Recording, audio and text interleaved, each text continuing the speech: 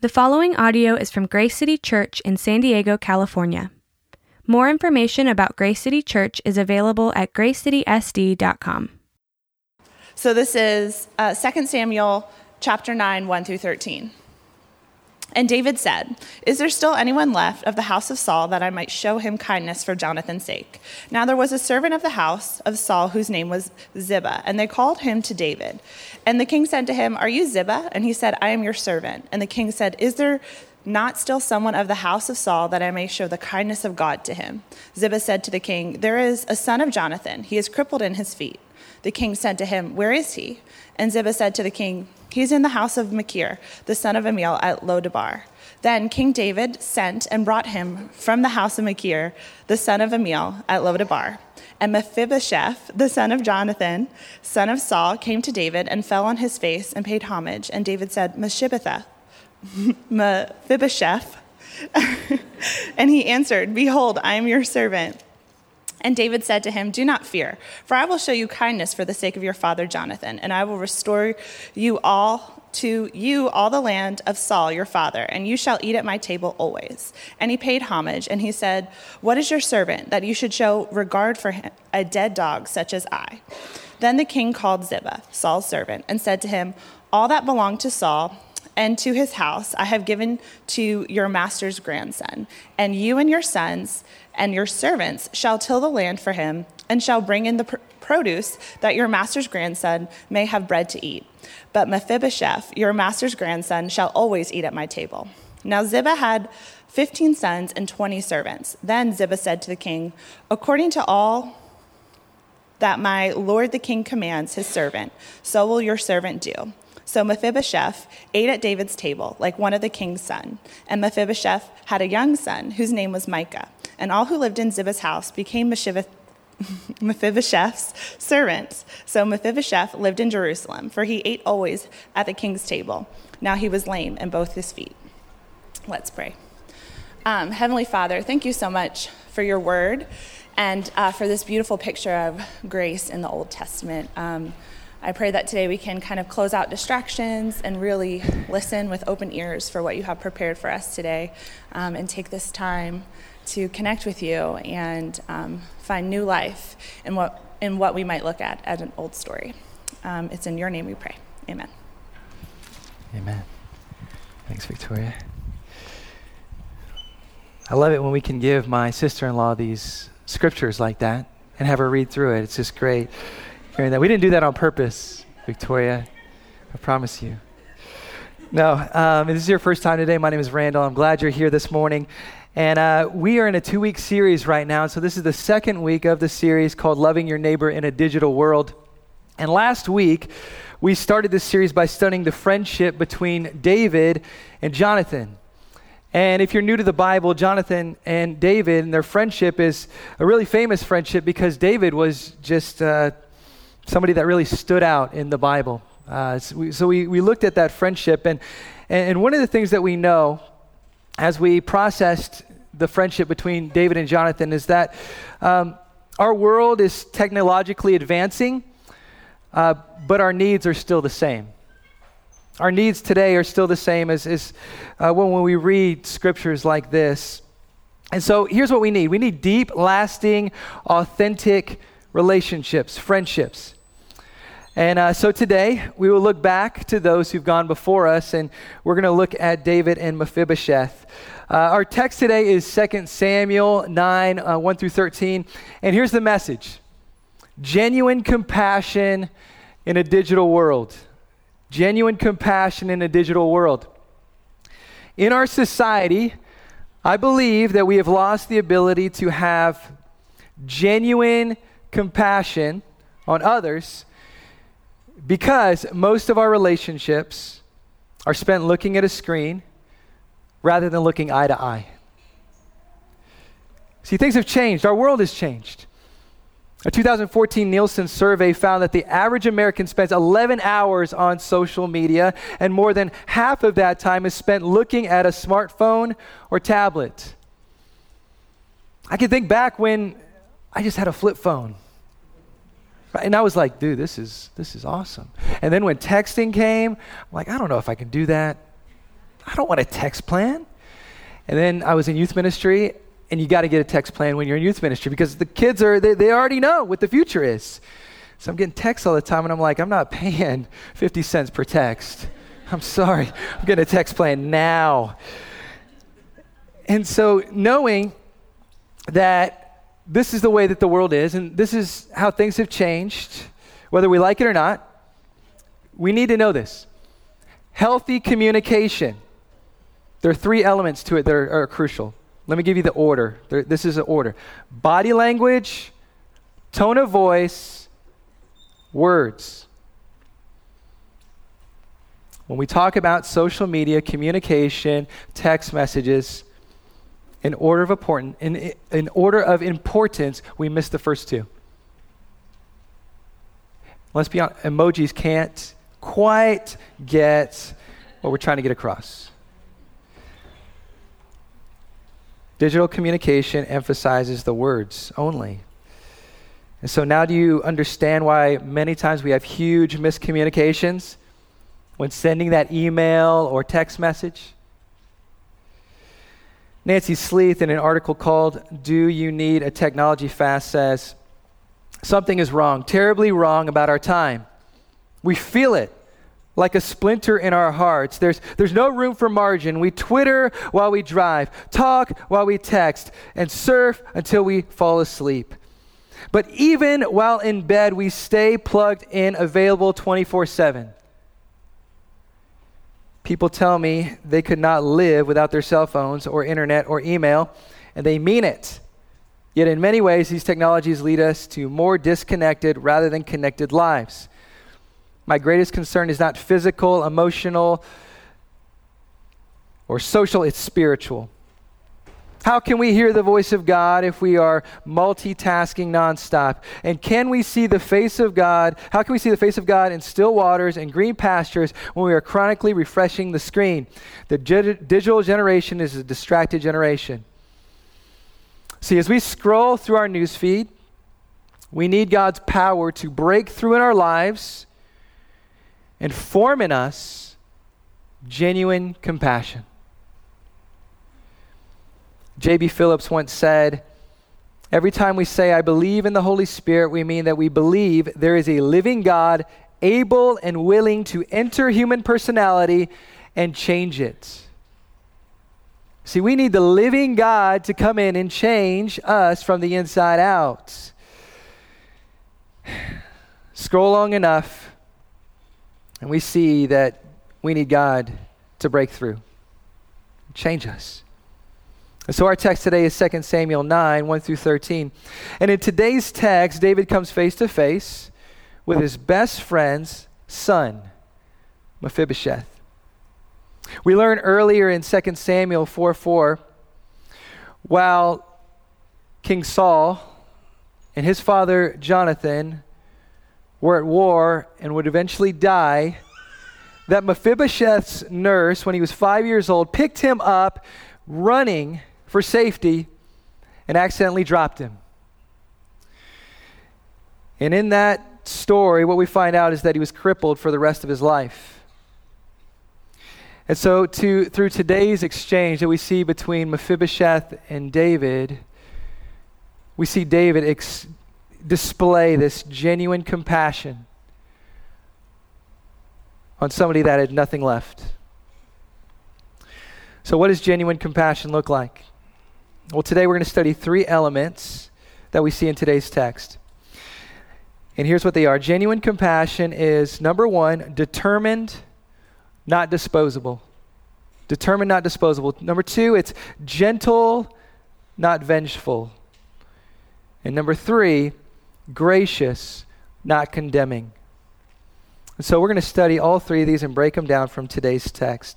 So the first point is determined, not disposable. What does that mean? Let's look at verse 1, and then we'll go into 3 and 4. Starting in verse 1. And David said, is there still anyone left in the house of Saul that I may show him kindness for Jonathan's sake? And then we drop down to verse 3. And the king said, is there not still someone of the house of Saul that I may show the kindness of God to him? Ziba said to the king, there was still a son of Jonathan. He is crippled in his feet. The king said to him, "Where is he?" What we see in this text of scripture is that David is determined.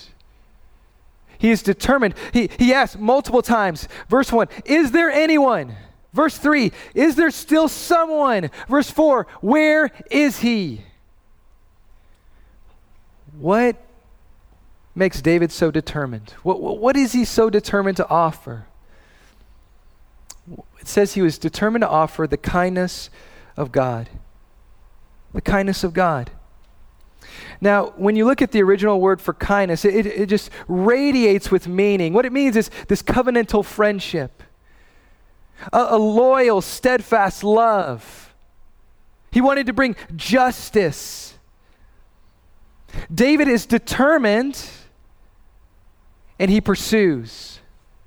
He seeks. He says, is there somebody out there from the line of Jonathan that I can bless? He wants to offer this kindness. And he ends up offering it to the lowliest person. The person that really was an afterthought. To Ziba.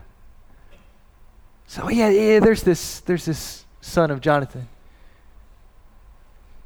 He's crippled in both feet. What about him? Maybe him. See, many in our generation have settled for not a determined type of relationship or love like David is pursuing here, but a disposable one. Disposable relationships.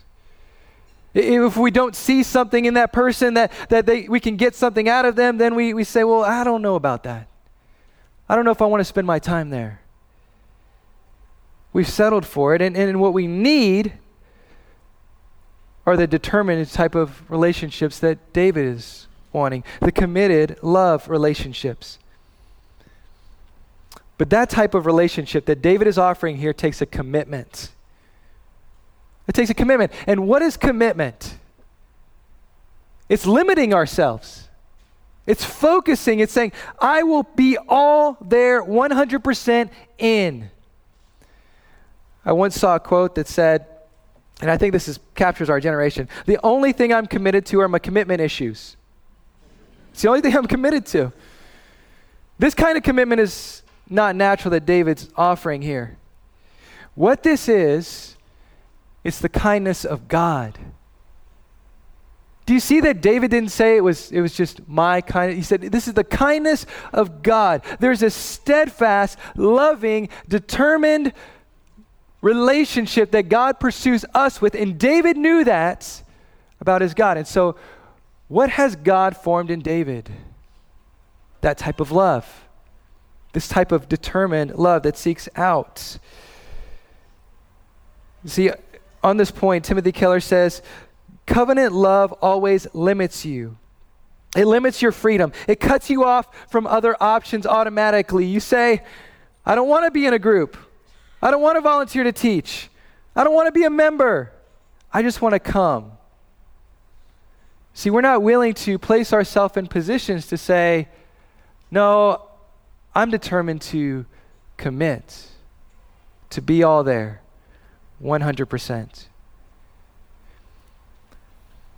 David isn't thinking disposable, he's thinking commitment.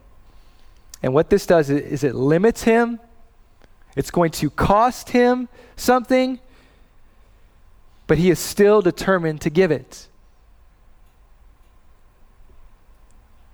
Genuine compassion. Genuine compassion. The second point is this: gentle, not vengeful. Gentle, not vengeful. Look at verses 6 through 8. It says, and Mephibosheth, the son of Jonathan, son of Saul, came to David and fell on his face and paid homage. And David said, Mephibosheth.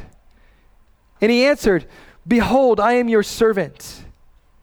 And David said to him, do not fear, for I will show you kindness for the sake of your father Jonathan, and I will restore you all the land of Saul your father, and you shall eat at my table always. And he paid homage and said, what is your servant?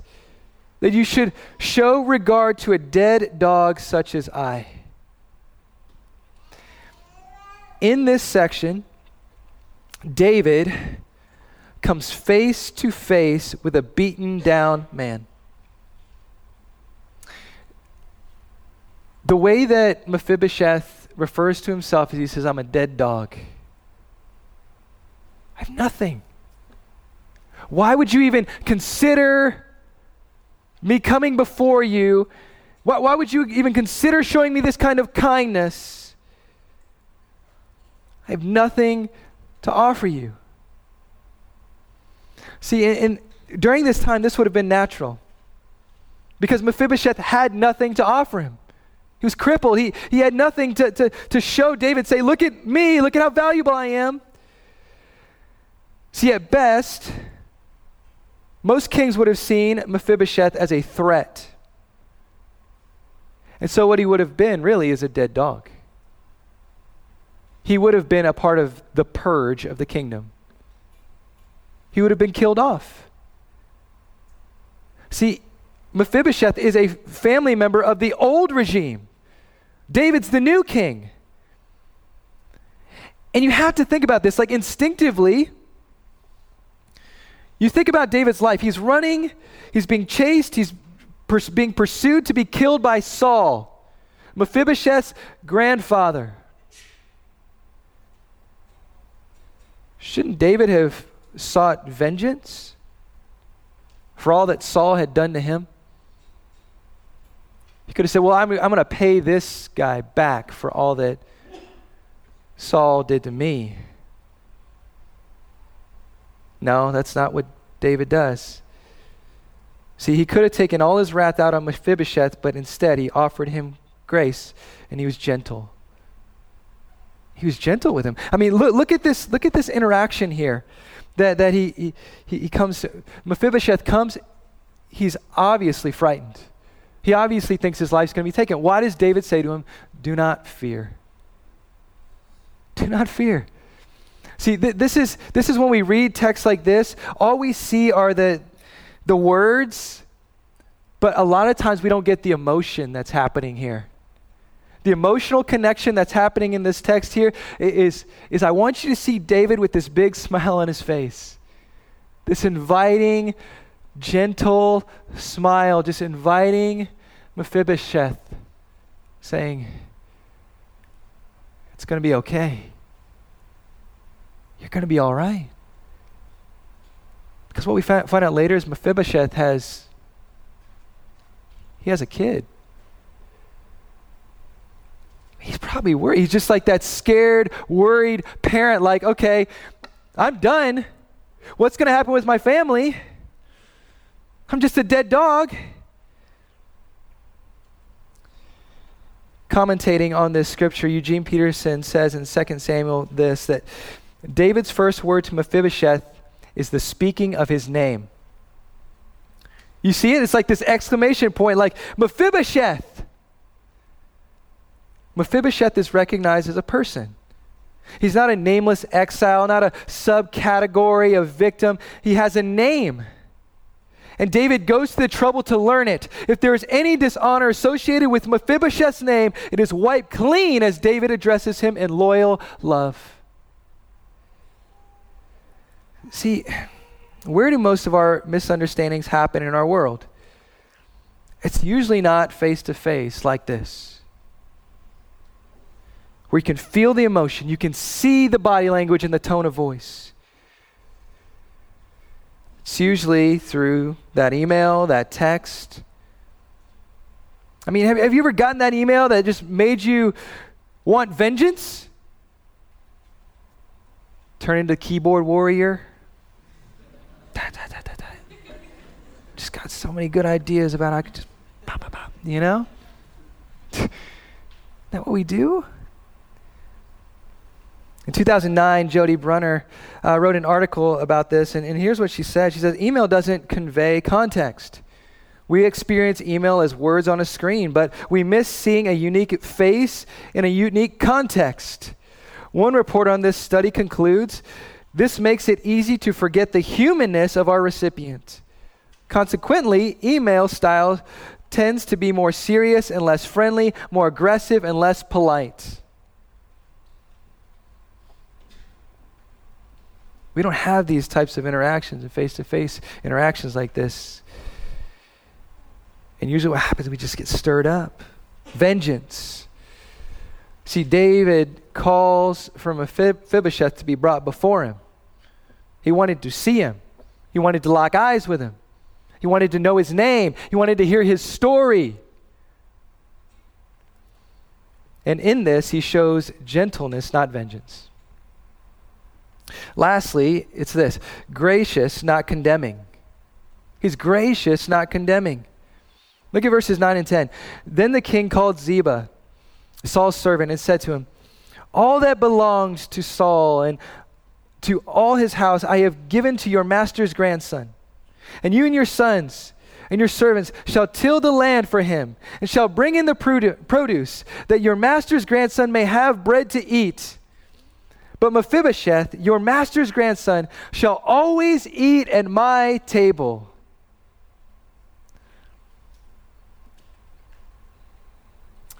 Instead of destroying Mephibosheth, which would have been expected, David graciously invited him in and treated him like family. See, what he's doing in this moment is he's taking care of all of Mephibosheth's needs. Everything I could do for you, I will take care of it for you. Everything within my power, it's yours. All your concerns are no more. How was David so gracious? David was gracious because of the name. The name. You see what covers Mephibosheth throughout this whole story? It was the name of Jonathan that covered him. It was Jonathan earlier on that had the power to kill David, along with his father Saul, but instead laid down everything to be David's friend. You see, Mephibosheth didn't earn this. Jonathan did. His father did.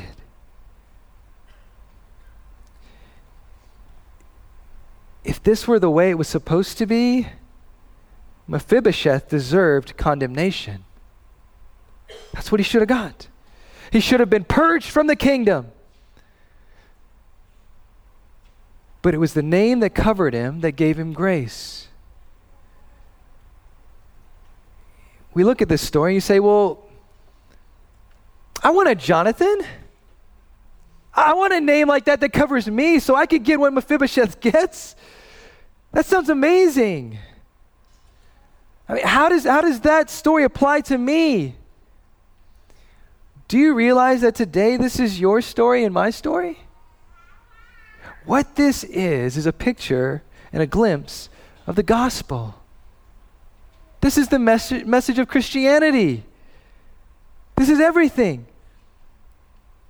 You see, as Christians, it's the name of a greater friend, Jesus, that covers us.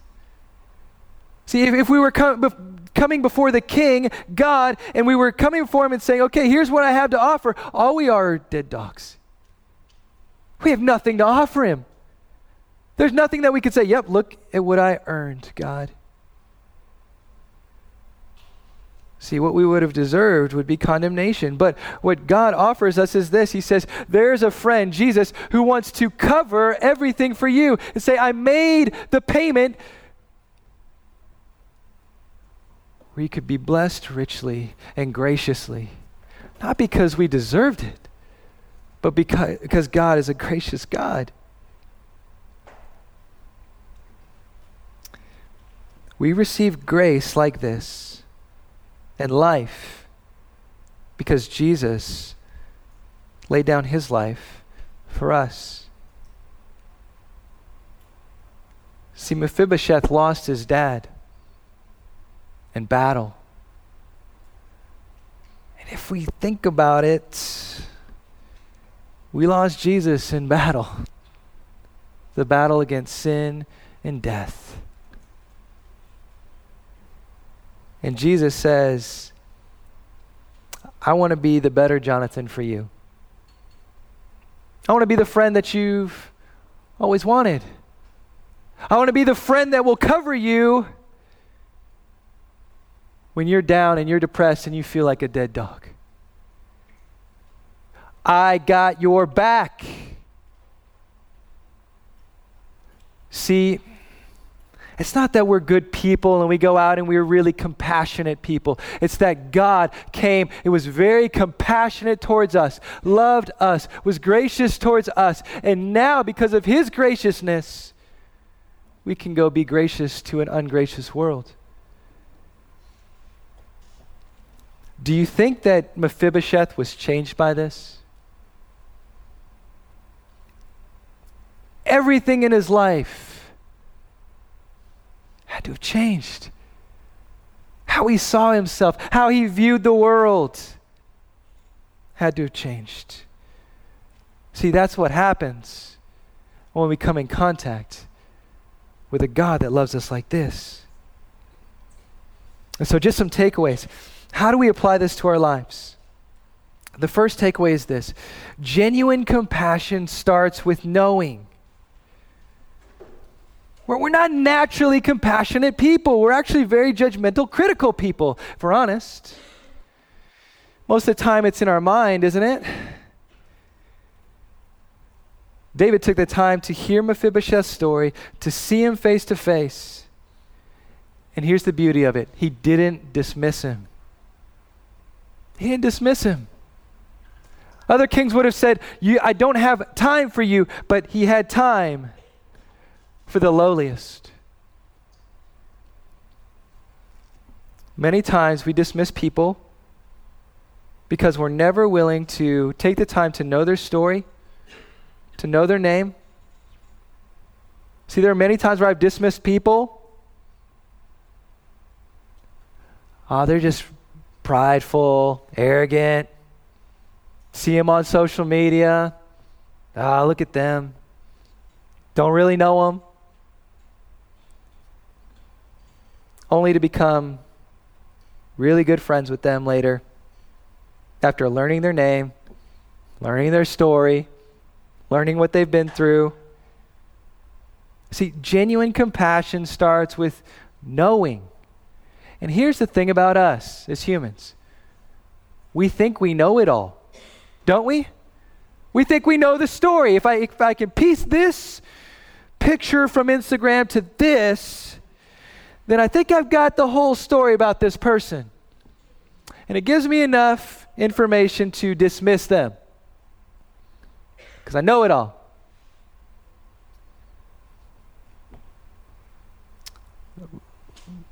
Look them eye to eye, get to know a name, hear a story,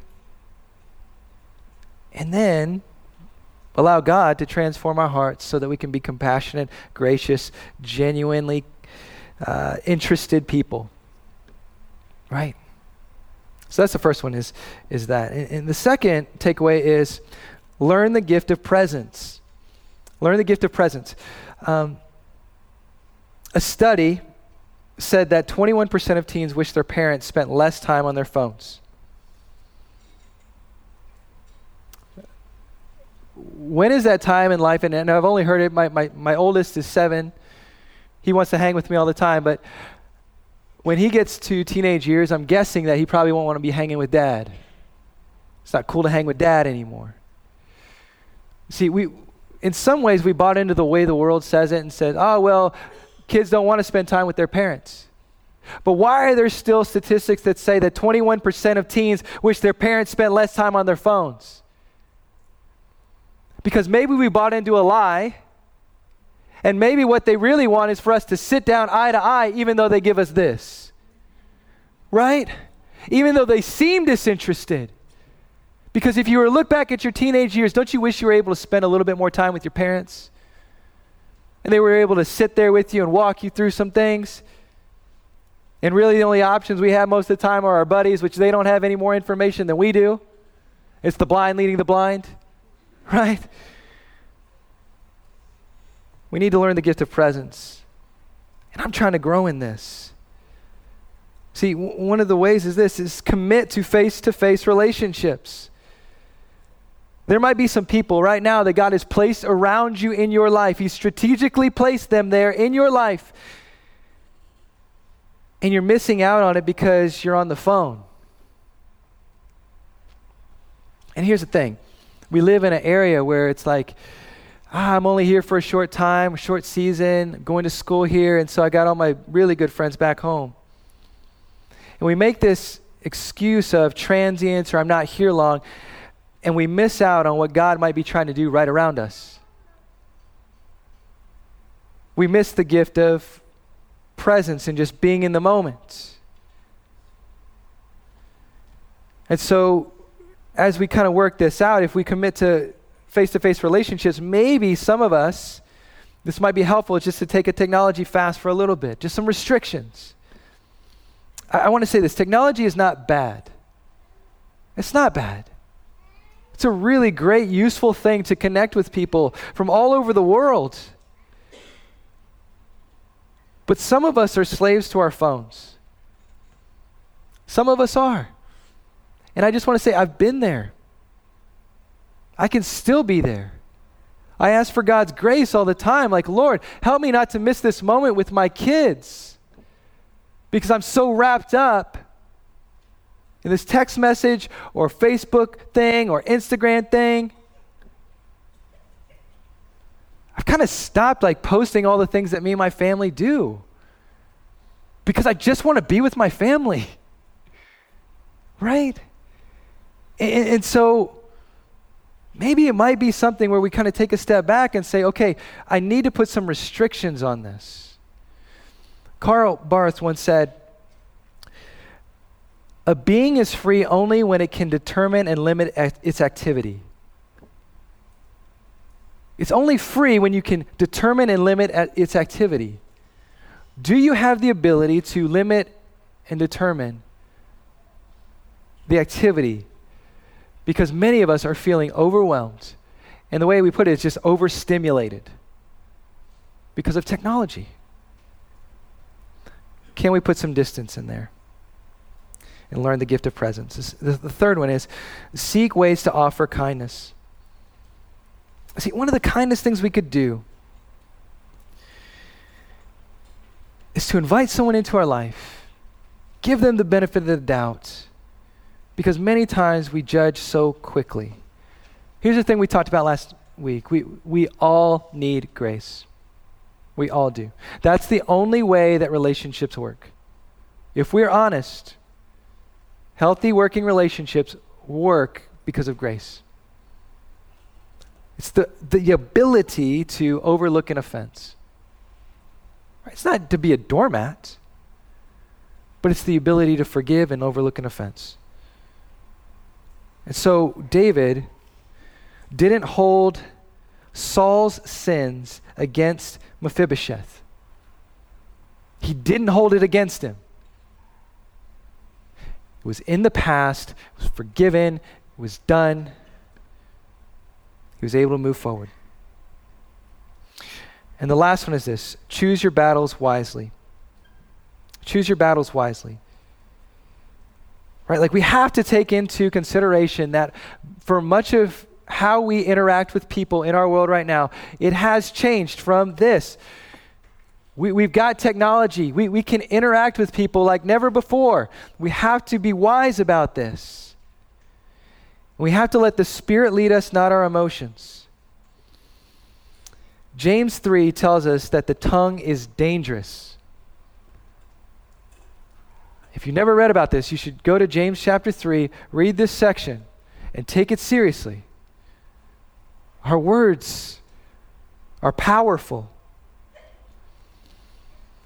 He said just a simple spark can set a whole forest ablaze. Just a simple one like that. It's powerful. Just for us, being wise in these battles, because there's some times where you need to speak up and you need to say something. But let the Spirit lead you on that. and not fall into the trap of just being those keyboard warriors, right? Like our flesh wants to be. So here's where we wrap up. Here's the gospel. To survive this digital age, you and I need the greater friend, Jesus Christ. We need to know he's the only one who will fight for us, defend us, protect us. And it was Jesus that was determined to call out to us with an offer of kindness, with an offer of forgiveness, like Mephibosheth received. See, it was Jesus that was gentle when we deserved wrath. We deserved the condemnation. We deserved the judgment. But Jesus looked at us and says, I'll be gentle with you. And what the word says in Romans, it says that it was his kindness that leads us to repentance. See, it was Jesus that gave us grace instead of condemning us. Are you today covered by that greater friend? Are you covered by his name? Have you said, I need that? If I were to stand before God today, I'm a dead dog. I have nothing to offer. I need the greater friend to cover me, Jesus Christ. The offer is available to us today. Let's pray. Jesus, we thank you for the great gift of what you've done for us. God, it's purely by grace. That's it. I pray, Lord, that we are wise. And how do we interact with this world that's changing rapidly? And that we point to Christ in all that we do. In Jesus' name, amen. Thank you for listening to this resource from Grace City Church. If you found this helpful, feel free to share it and enjoy more resources at gracecitysd.com. Grace City Church exists to equip people with the gospel for everyday life.